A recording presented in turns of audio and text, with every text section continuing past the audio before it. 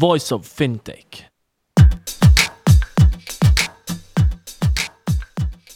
Welcome to Voice of Fintech, a podcast mapping out the Swiss and global fintech scene, connecting fintech enthusiasts with startups, incubators, accelerators, business angels and VCs, and incumbents interested in partnerships. Voice of Fintech will help you navigate the fintech ecosystem. Here you can listen to the startup founder stories, what investors and incumbents are looking for when dealing with startups, and find out more about resources provided by incubators and accelerators. My name is Rudy Falad and I'll be hosting this podcast.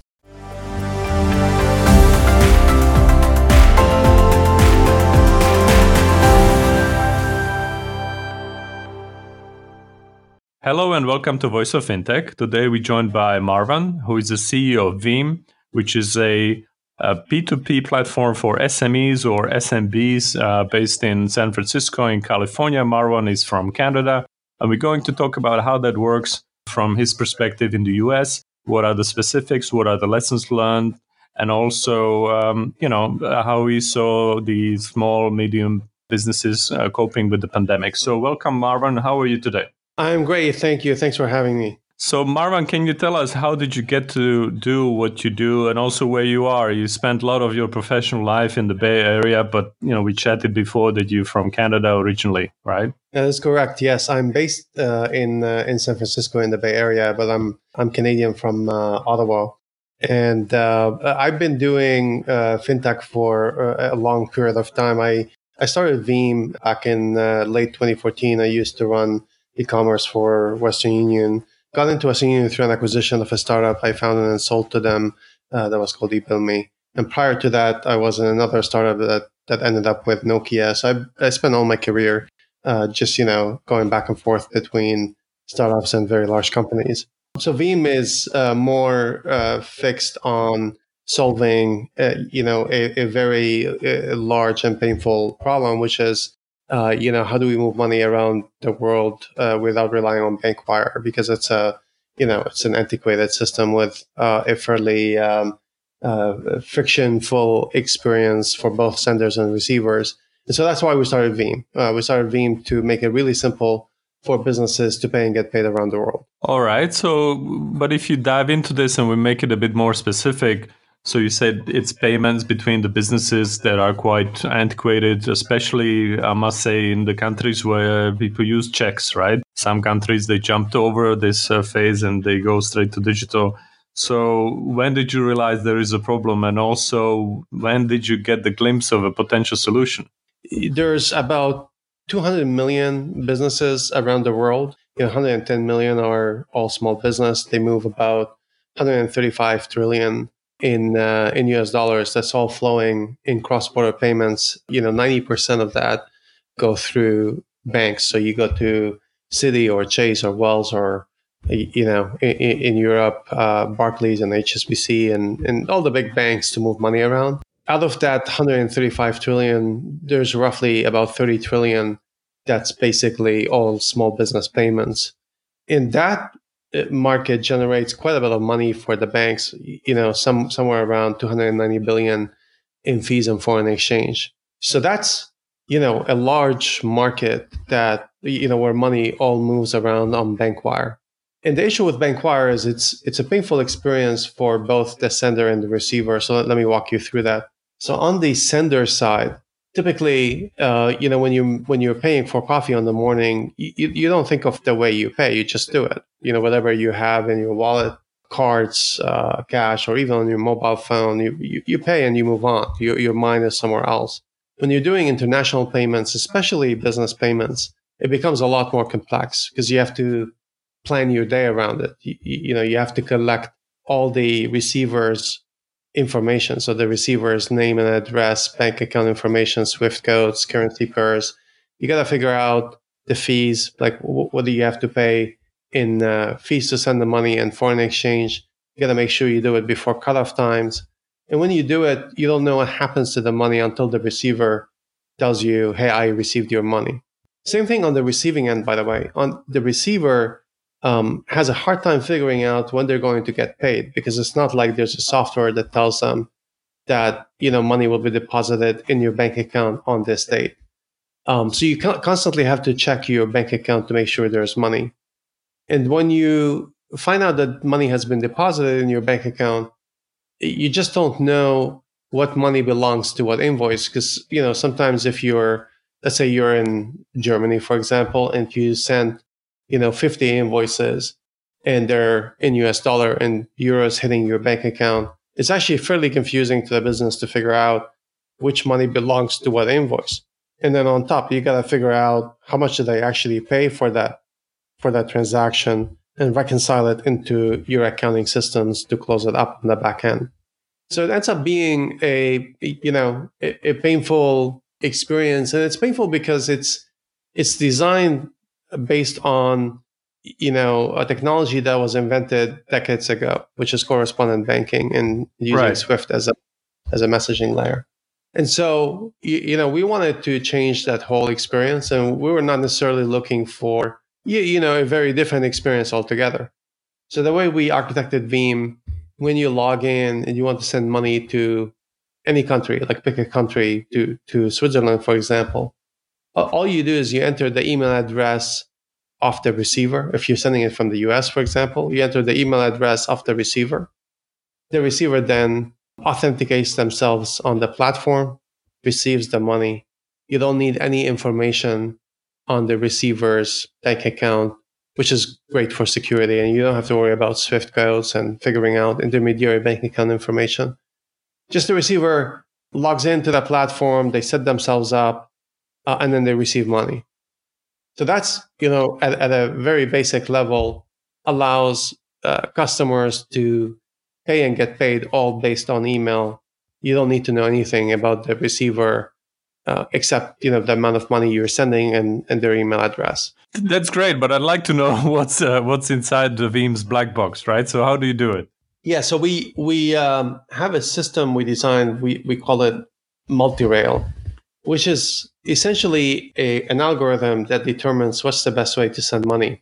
So we have 5 different rails. We use our own bank accounts in a number of countries. So for example, if I'm sending money to the UK, I don't actually send anything to the UK. We have pounds sitting in a bank account, and we use that bank account balance to remit to the customer in the UK. So that's method number 1. Method number 2, we use a lot of blockchain and using crypto as a cross from one currency to another. So for example, if I'm sending money to Mexico, we use crypto as a layer to go from US dollar to pesos, but we cross it on one of the cryptos. And the advantage for that is it allows us to essentially, get into countries, deliver real-time payments with on-demand liquidity, and then you can do it 24/7. There's no banking hours in that world. It's a live 24/7 system. So that's method number 2.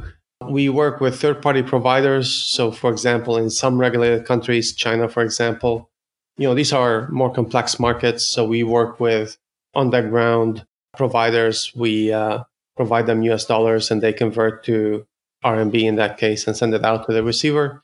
We integrate into Visa and MasterCard's rails to send money real time to debit cards, to the accounts, to the bank accounts linked up to your debit card.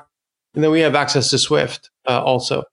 And so we're not married to any of the rails. We simply figure out whatever is the best rail for that particular transaction, and then we send it out.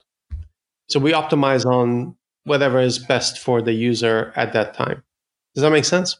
Yeah, but based on time and the cost, I guess, right? Based on size of payment, countries, currency pairs, cost. I mean, there's a number of inputs that determine which way is the best way to route the payment. But roughly from a user perspective, it's really... Right, but you don't ask me 15 questions as a customer, so you just you do it for the customer. Yes, we do. Yeah. Obviously, you mentioned Visa, MasterCard, and other payment businesses. It's a network business, right? Mm-hmm. And so, how did you go about acquiring your first clients, and how were you able to scale up so that you can actually move the money through using these rails? Yeah. So when we first started, by the way, we have about 225,000 businesses on the platform at the moment. So it's been a long road since customer number 1. But we started with customers we know and we have access to. So think of it like, friends and family and businesses that, we have access to from previous businesses I've been involved in, to get them to test the software and make sure it works and they're happy with the experiences. And they give us a lot of feedback on how to best optimize the product. So the first couple of customers are all folks we know. Then the first, 100, you're into getting a little bit of help with sales resources and doing some work on the web for getting customers in. And then it starts to grow from there and builds on its own. And what's interesting now, a lot of the customers that we get are actually coming from the system. So customers bring other customers. That's the predominant way of customers coming in through the network. We are integrated into QuickBooks, Xero, NetSuite, a whole bunch of accounting systems that also helps in customers coming in, because they like the fact that this is integrated into the context of the packages that they use to run their own business. We've been building it. Initially, it starts with building one at a time, but over time, customers bring other customers, and then we're focusing quite a bit on partners to help distribute the product to businesses that need it. Right. So obviously, when the customers bring other customers, that's the best testimonial for you that you're getting something right. Yeah. And to build on that, I'd like to know, what do you think is your unique advantage if you do benchmarking, or how do you define it? Up to you. But basically, what I wanted to know is, if I'm a small business, why should I bank with you and not someone else, including some banks who actually claim they have specific services for SMEs or SMBs these days. And also, a lot of the card companies, they're looking for new payment flows, including B2B. Yeah. So how do you keep them at bay? So the unique advantage here is really the design of the entire experience. It's a very, very simple experience to the user. And that's unique. It's probably the simplest way to send money around the world, because all you need is email and amount. It's like 10 seconds to make the payment. And the receiver is the one that's doing some of the work onboarding on the platform. And in return, the receiver gets data and payments integrated together and a better cost structure compared to what they get from the banks. Generally, we look for partners, including the banks, to work with. And so we find the ecosystem to be one where there's a lot of partnerships, opportunities, and methods to sometimes cooperate, sometimes work together in the market, and sometimes compete a bit, and that's okay. I mean, it's a big market. It's a big world. There's room for a number of players to be in the market, but we focus and we're fixated on a beautiful customer experience that delights the user, so that the function of moving money around the world becomes something that you don't have to think about. All right. I mean, we're talking about moving the money from one place to another for other people, but how do you make money yourselves? We make money on primarily on foreign exchange when we convert from one currency to another. There are fees for transactions if the payment is domestic or the payment is cross-border, but essentially stays in US dollars or like-to-like currencies. We make money on a per transaction fee, but the bulk of the revenue is really foreign exchange services as we convert from one currency to another. Cool. And let me talk about what's going on in this world these days, obviously, and that's the pandemic. How do you see the small and medium enterprises or businesses in America dealing with the pandemic, especially when it comes to the payments? If you have in mind, for example, a mom and pop store or something like this that maybe were not used to doing payments digitally, even accepted maybe from the customers. I know in the US, obviously, credit cards are commonplace, but still, in many countries, that's something that they were kind of pushing for later because there were huge fees and things like this. Have you experienced already any changes and moving towards more digital approaches, or are you doing anything specific to help them to basically offset potentially a smaller foot traffic in the stores and things like that? From a macro perspective, we think of COVID as disruption that ended up having an impact on businesses.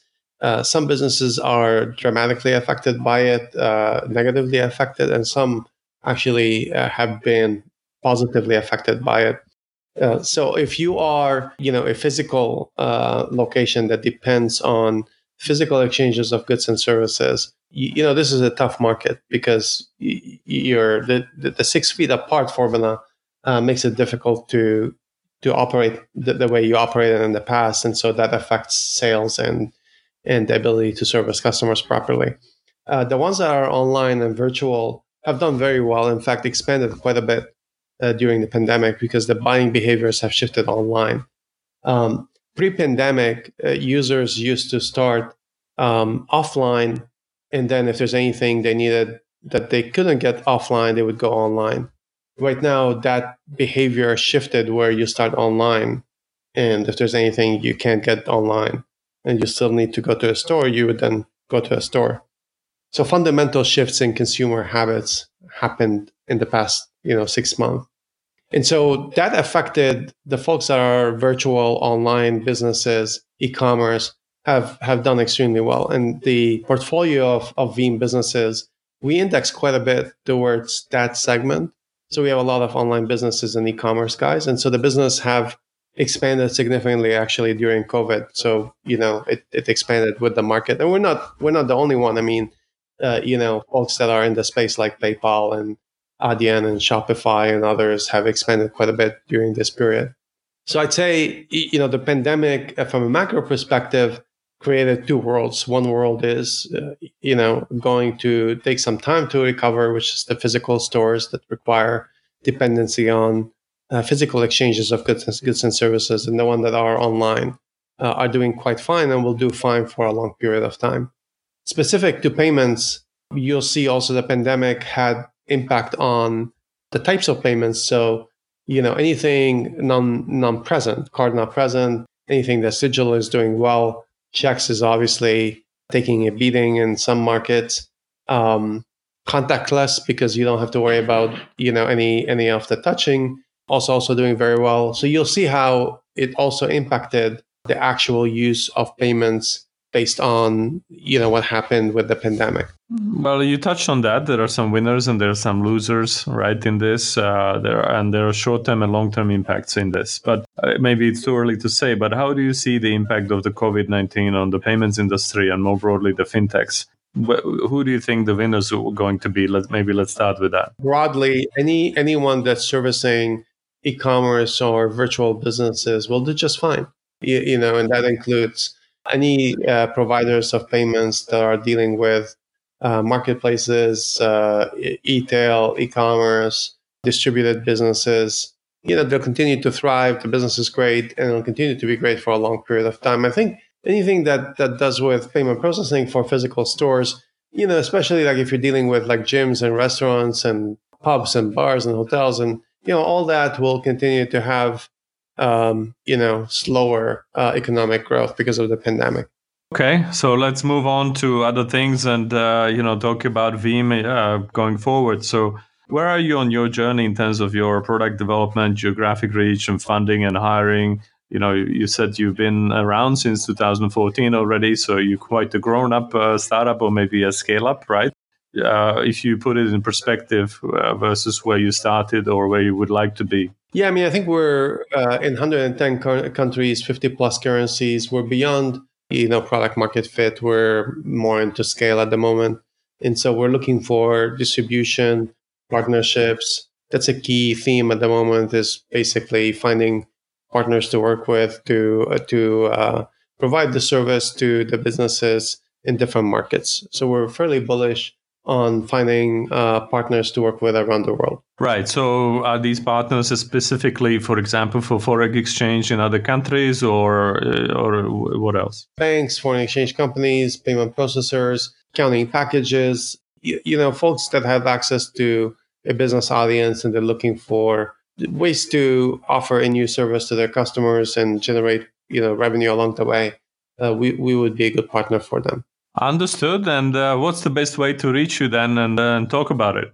Yeah, so Veeam.com is the best to sign up online, try it out. I am on LinkedIn as well under my first and last name, on Twitter, and for any of the audiences in China on WeChat. So any of the methods would work. Great. Well, thank you very much, Marwan, and good luck to Veeam. Thank you very much. Thanks for having me. Thank you for listening to Voice of Fintech podcast. If you haven't already, check out also voiceoffintech.com, where you will find all the episodes and additional resources related to the podcast. You can also subscribe to Voice of Fintech on Apple Podcasts, Spotify, Google, or any other podcast app that you like. If you have any suggestions on the topics or guests, or how to make this podcast better for you, please email us at info@voiceoffintech.com. Happy to hear from you. Thank you.